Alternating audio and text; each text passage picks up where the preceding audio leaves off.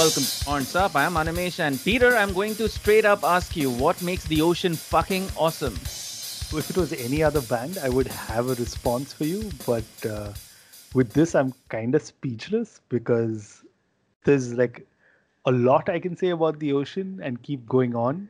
At the same time, if I don't say anything, also that'll be enough. But yeah, man, I mean, there's something about their sound, uh, the production also that they have, and it's really hard to describe a band like theirs because having listened to that discography, you can't say that there are two albums that are like every album has its own kind of sound, their own kind of production, and they just keep topping themselves. And I'm going to stop blabbing there. Hmm. Is it right for me to say that what you've said right now is just one tiny drop in the vast majority of thoughts that you have for the ocean? Yes, I knew this was coming, but I'm going Yeah, to it's a agree really with you. bad attempt at humor. And for those of you who got the joke, you can reach out to me. I'm at Asmoani on Twitter. No, wait. We are not doing that. It's not the end of the show yet. Anyways, coming back on track. Yes, fans of the German band will know that the new album, Phanerozoic 2, Mesozoic and Cenozoic, releases next week. We had a chance to talk to founding member Robin Staps around a month back. And the only reason we're releasing this conversation now is to try and get the conversation as close to the album release as possible so that you guys can get a bit more context when you're spinning the album. So consider it like almost like an early gift of sorts. Let's fucking go. And now from the ocean, it's Robin Staps. Hi, Robin. Welcome to Horns Up. How are you doing today? Pretty good. Thanks for having me. Awesome. So let's begin with some chat about the new album, Phanerozoic 2. This is a very open ended question, and I'd like you to take us through as many aspects here as possible. How does this album build on what we've already heard on Phanerozoic 1?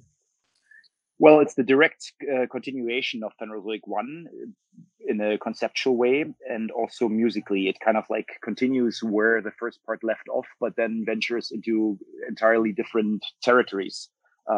We decided to keep the more experimental, more progressive, more daring material, if you want so, for the second part, because we wanted the first part to have this very streamlined feel to it. Most of the songs have similar tempos and just a continuous vibe from the beginning to the end of the record. That was the paradigms that we set for ourselves with that album. And the second part is a lot more eclectic musically. It's going through a larger variety of different styles, tempos, and song structures, including some of the most complicated tracks I ever wrote, and also very long songs, and also some very straightforward, more minimalist, thinned out, spaced out tracks on the second half of the record. So both records are musically quite different, but if you listen to them in a sequence, to the first part first and then to the second part all the way from the beginning to the end, then I think it all makes sense. It's a journey that starts in one place and ends in a place that you wouldn't necessarily expect when you listen to the beginning of Phanerozoic 1, or even when you listen to the beginning of Phanerozoic 2 still. But if you have listened through, then I think it all makes sense, basically. And conceptually, obviously, the second part of the Phanerozoic continues the Phanerozoic album concept, this paleontological theme that we have chosen, basically continuing where Precambrian left off already in 2007. That's where Phanerozoic 1 continued. And Phanerozoic 2 covers the geological eras of Mesozoic and Cenozoic, which is the second half of the Phanerozoic, which is the eon we currently live in. Yep. And what happened during the Mesozoic is that after the Great Dying, which was the last track of Phanerozoic 1, life resurged on Earth slowly, and eventually this asteroid hit the Yucatan Peninsula and nowadays Mexico some 65 million years ago, and again wiped out all life on Earth, including the dinosaurs, which is what most people know this for. And this is the core of the record, basically, and especially the track Jurassic Cretaceous. This collision with the asteroid basically ended the Mesozoic era and inaugurated the Cenozoic era, which is the time we currently still live in. And we're approaching that planetary collision theme in the artwork and in a lot of the lyrics on the record, taken to the human level, obviously, because that happened 65 million years ago when there was no humanity, even in its infancy, there was nothing. And when you write lyrics, obviously you want to, make it relevant for people. So we kind of transfer this idea, this impending planetary collision, to a human level, and referencing Lars von Trier's Melancholia movie thereby, which has exactly that as the topic of the movie, basically. Fantastic. Thank you so much for the long, detailed answer. So I'm sure this question would have been asked to you at some point in time. But before starting work on Phanerozoic itself, both parts 1 and 2, did you already know that there would be a second part as such to the album? Essentially, did the music and the idea for both parts, did it come to you together before you began working on the first album in the first place? Before we began recording, the answer is yes, absolutely. When we started recording the Phanerozoics, we knew it was going to be 2 records already, and we tracked drums for both albums together in one single session in early 2018. So by that time, we already knew that we were going to release it in 2 separate parts. But the material itself was written over the course of 3 summers, which must have been 2015, 16, and 17, I believe. So it's interesting that some of the material is already 5 years old by now, but there's always this delay between writing and releasing an album. For us, it takes a long time, also because of our heavy touring schedules. And we recorded drums for both albums in early 2018 in Iceland. Then we focused on finishing the first part, which was released in late 2018.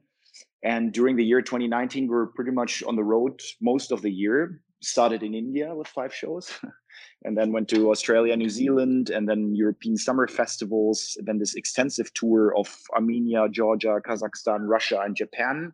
And then we toured with Leprous in Europe. So we were out the whole year, and we were struggling to find time to finish the second part because only the drums were recorded at that point, and we kind of recorded the remaining guitars throughout the year, and the last bass parts and vocal parts we actually recorded on this tour with Leprous in November last year, literally a week or 2 before we entered the studio to mix the record. So there was great time pressure, but I think it helped us focus. And we took a bit of a different approach with that record and our our working method on it. With Phanerozoic 1 and pretty much all the previous records, I had a very clear idea of pretty much every detail of the record before we entered the studio. And for Phanerozoic 2, I left a lot of it open until much later stages in the making. And a lot of decision actually until the mix. And the record, that basically led to the record itself not really shaping up until the very end in the process. But when it did, it was very rewarding. And the good thing about it was that I wasn't too attached to my own pre-productions as I usually am. And then it's difficult to allow any other opinions to come in, because you've already worked with this for several months and you're so attached to that, but you don't really see if it's actually good or bad anymore. And so this time I didn't want to do that. I wanted to really leave that until the moment when we mix with Jens Bogren. And I wanted that to be the moment when everything comes together. And it did. And it did in a very rewarding and very positive way. And I'm very happy we tried it this way this time around, to just keep it interesting. If you just take the same approach with every record, you'll essentially get bored. So it was time to try something new. We did. And I think it was a success. Okay. So, of course, everything seems to have worked out absolutely fine. But given a choice, would you have preferred to release these albums as a double album or maybe in close proximity to one another? Why or why not? No, absolutely not. We took a conscious decision to not do it that way. We've done that with Heliocentric and Anthropocentric. They were both released in the same year in 2010.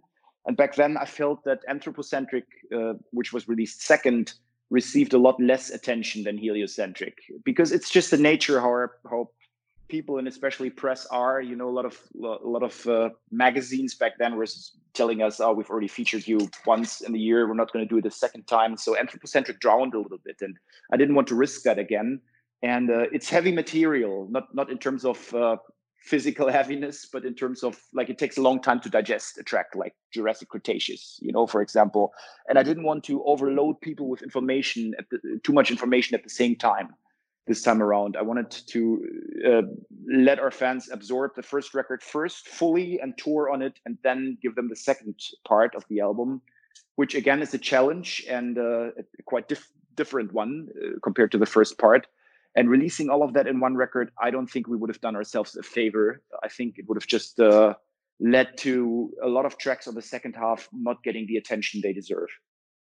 All right. So we've spoken a little bit about the songwriting aspects as such on this new album. So let's delve a bit deeper into that. There's a lot going on in this new album.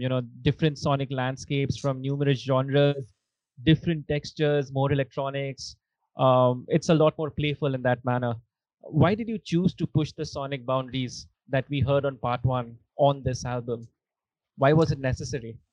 Well, it wasn't really necessary. We could have just done another record like part one, but as I mentioned before, we need to keep this interesting for ourselves, and we also like to do that for our fans. And usually when you explore a certain set of paradigms with one record and you're done with it, then you're really keen to just do something else, and to write different songs. But I have to say here, most of the material was already written, as I said, when we started recording. So it's just that it wasn't a conscious choice. Like, we're going to make one record that is like that, and then another record that is going to be like that. It's that we had all this material, and it kind of naturally fell into place. It was clear that like those 6 or 7 songs were definitely going to be on part one, because they kind of belonged together. They were all written in the same year, and they had this consistency, and they felt like this has to be together.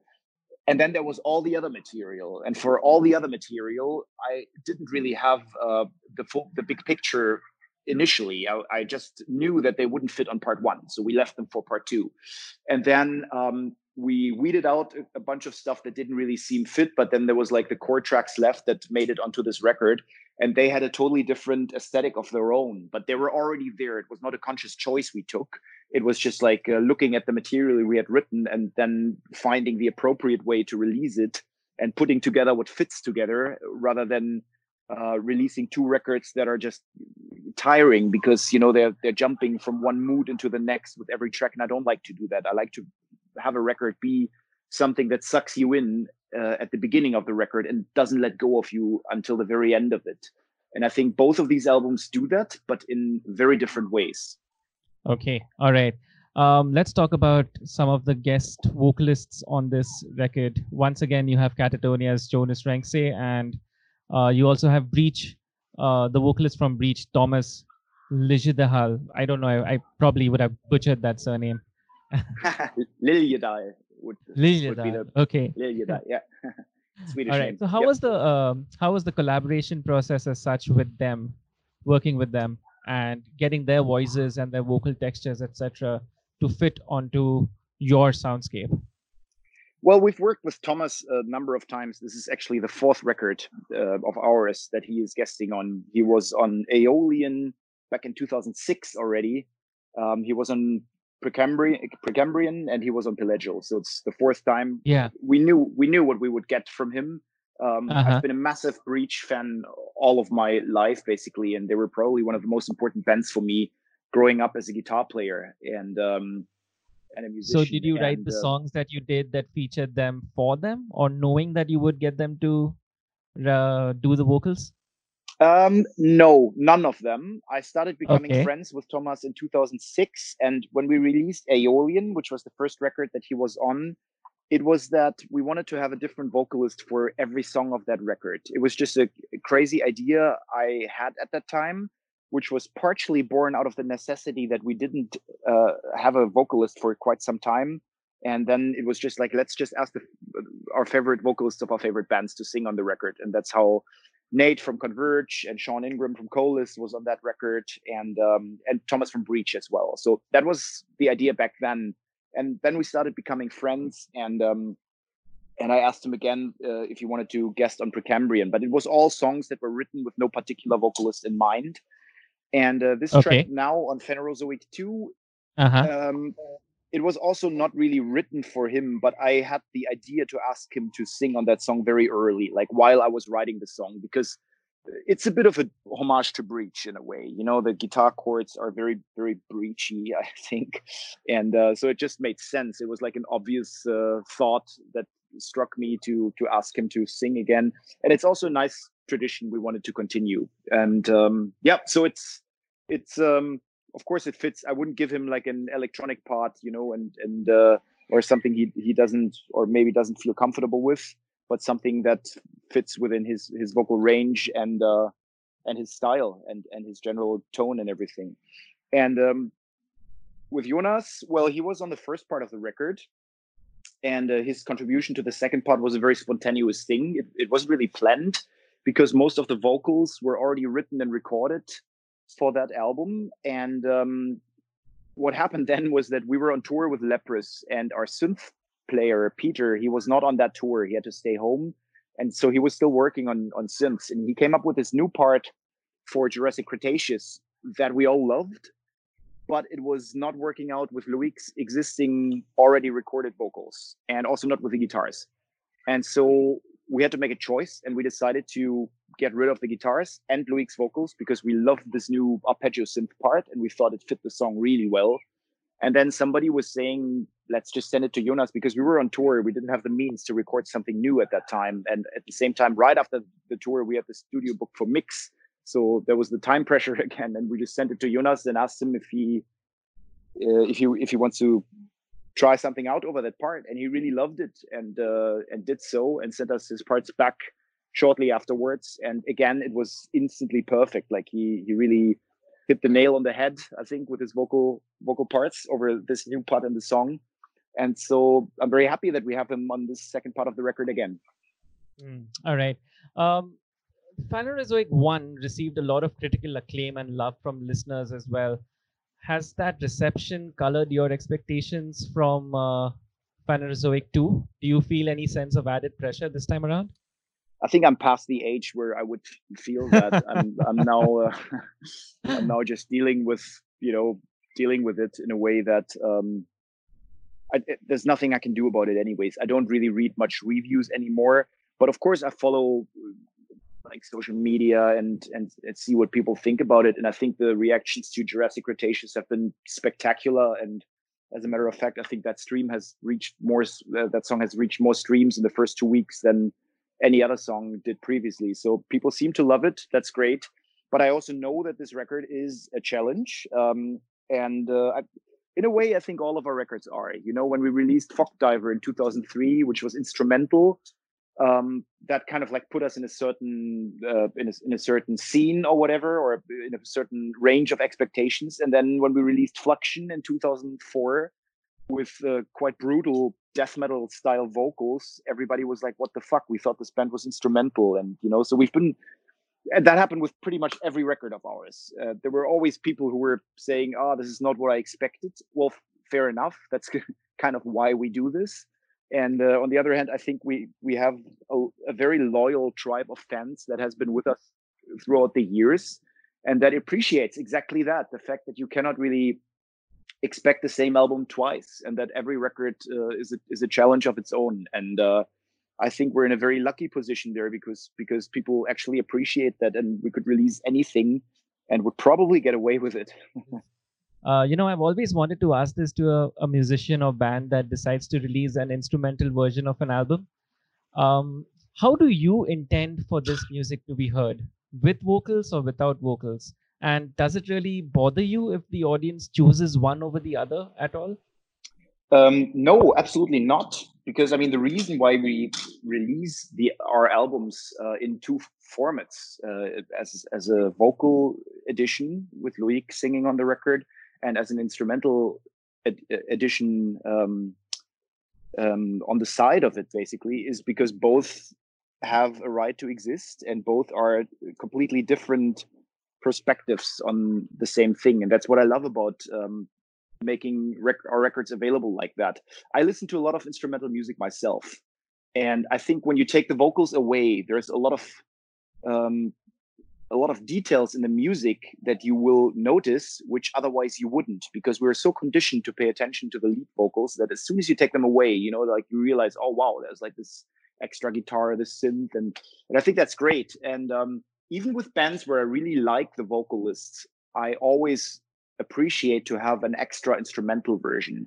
And I think it's just great, and it offers you a different perspective on the music. And to be fair, the mix for both records here is not identical. We did bring in extra instruments on the instrumental version that we had to take out on the vocal versions because they were just either conflicting with the vocals or making the song too busy. So, for example, there's some tracks we recorded in Yerevan in Armenia with a traditional flute and woodwinds player last year for the opening track Triassic. And some of those parts, they didn't fit on the vocal version because they were conflicting with Loic's lines. So we had to leave them out there, but we did bring them in again on the instrumental version. So it's also different music, partially. It's different mixes, you know, and I think it's really, really interesting to have that. And I'm totally fine. I mean, I'm not the singer. Maybe Loic will give you a different answer, but I'm totally fine with people choosing either version. Like if I enjoy playing instrumental sets, we have done that a few times in the past. It's a very different vibe, obviously, because Loic is very energetic, and his performance kind of like it's easier for the spark of energy to spill over to the crowd with a front vocalist, you know. So the instrumental sets, they're more distant, more yeah, it's just a totally different energy. But I do appreciate both equally, and yeah, everyone can take a choice, and it doesn't have to be the same choice every day. You know, you can listen to the instrumental record on Mondays and to the vocal version on Tuesdays if you want. Or one in the morning and one in the evening. Exactly. Yeah. There you go. All right. So, Robin, we've spoken at length about Phanerozoic 2.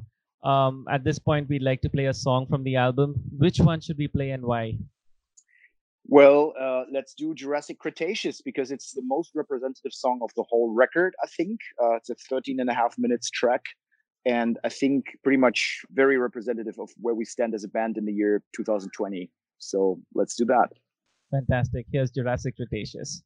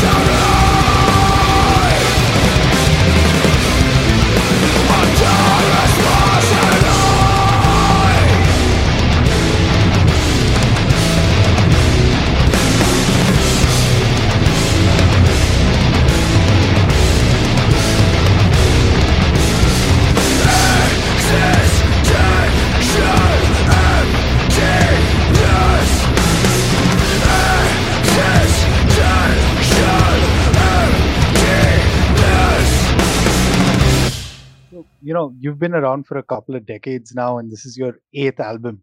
Do you feel it's getting easier for you to write new music, or has it become harder? Right now, I'm inclined to say it's gotten harder, and the reason for that is that I am right now in Spain, writing new music, and so I'm having the experience now that like lots of stuff isn't working as I was planning for it to work, and at the same time, I'm quite distracted by a lot of work that I have for Pelagic Records to do every day. So it's more difficult to find the time slots to really take myself away and focus on writing music. However, when I do that, when I get into the zone, then it still flows, and that will always be the case. I think what's gotten harder is like to find the time space to take myself away from my everyday life and also the label work, which has increased a lot with Pelagic Records growing over the last 2 years, especially, and not the process of writing music itself. It's mostly related to these external circumstances, like time or just technical stuff not working out. And then I really need to isolate myself to write music and have a couple of days to do nothing else, and that's becoming increasingly harder. Okay. So this one's from one of our listeners. And it's about your album names that seem to be driven by the geological epochs or ages, as it were. So technically, you've addressed our current time in the current album. We're living in the Cenozoic age, right? But given all that we're going through, the climate crisis, losing thousands of wild species, political upheaval and instability, trade wars, joblessness, growth, um, and now we're in another global pandemic.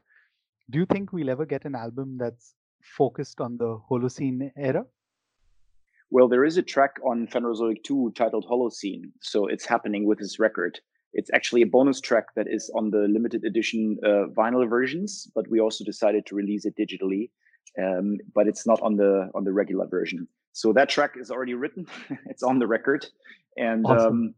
yeah. So the idea with Phanerozoic was to connect Precambrian with heliocentric. Heliocentric kind of starts where humanity came into the picture, and that happened during the Holocene, but only at the very, very end of the Holocene. Like the major part of the Holocene was still without human beings on it. So Yep. we've kind of like covered our duty now, and everything is there. So I think with the next record, it's time for a fresh start.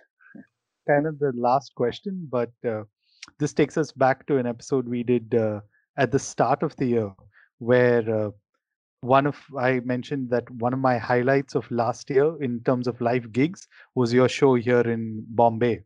So Yeah. I must ask, what are your memories of your tour, specifically from that gig and also from your India tour? Oh, it was an amazing tour. It was really, really cool. And the Bombay show, well, I remember everything. It was only last year. It was really good vibes, high energy, nice club. Yeah, it was a really nice evening. And like the whole India tour was a mind blowing experience. I'm very happy to say that because our first time in the country in 2014 was pretty shit. So Yeah. yeah, we were really lucky. We spoke about it then, and yeah, we were really lucky with Ram, who did an amazing job with this tour, and all the shows were good. But Bombay was my personal highlight of that tour in terms of shows. But yeah, we really got to see a bit of India, and we loved it. And like the first thing we said as soon as we were back was like, let's try to come back as soon as possible. And ever since, I've been trying to make that work, but right now nothing is possible. Not just traveling to India, but like no tours are happening in Europe or in the US or anywhere. So we just have to wait this out. But be absolutely sure that we will try to be back as soon as possible. Awesome. Awesome. I really look Fantastic. forward to that. Yeah. Yeah, same here, man. Yeah. So, it's been a pleasure talking to you, Robin, and really looking forward to diving more and giving more listens to the new album. So, I just want to say thanks and horns up. Excellent. Horns up, man. Thank you guys. Personally, I'm really excited to listen to the instrumental album now. Yeah, check it out. It's a ride. I think this record works maybe a little better than other records instrumentally because there's a lot happening. Yeah. And yeah, I really enjoy that too. That Mumbai gig, I'm guessing, Peter, is one of the most memorable gigs you've ever been to, right? I mean, it's like become one of those really, really, really special moments in your life. Yeah, I think we've been to so many gigs at the Habitat, right? And once the Ocean went on stage, it sounded like they were somewhere else. They kind of, for lack of better term, kind of transformed the place, and everything was on point. I mean, the band, the sound. One good thing I like about the Ocean is, even when you're listening to it on whatever headphones, later just close your eyes and you go back to those moments that you saw them live. They still have that kind of energy, and yeah, man, I have goosebumps thinking about that gig right now also. The fact that you just said no matter where you listen to it just makes me think of a really stupid promo that I hopefully somebody, some fan of the band should do. Like, take a seashell and instead of the ocean, you hear the ocean. If Robin is listening to this or anyone else from the label, we want credits or we'll do it ourselves. I think they'll also go like, who are these jokers? Why did we agree to give them an interview? Sorry, Robin, I apologize. We don't mean to like joke around, but I'm sorry, that was very low hanging fruit. Anyways, will we ever experience a gig like that anytime soon? That's a question that we leave the world to answer. All you listeners, here's your chance. See if you can say this along with me. Reach out to us. We are at honsapod.com and at honsapod on the Twitter machine. I'm at Asmawani. And I'm a Trend Crusher. And this was Horns Up. Horns up, guys.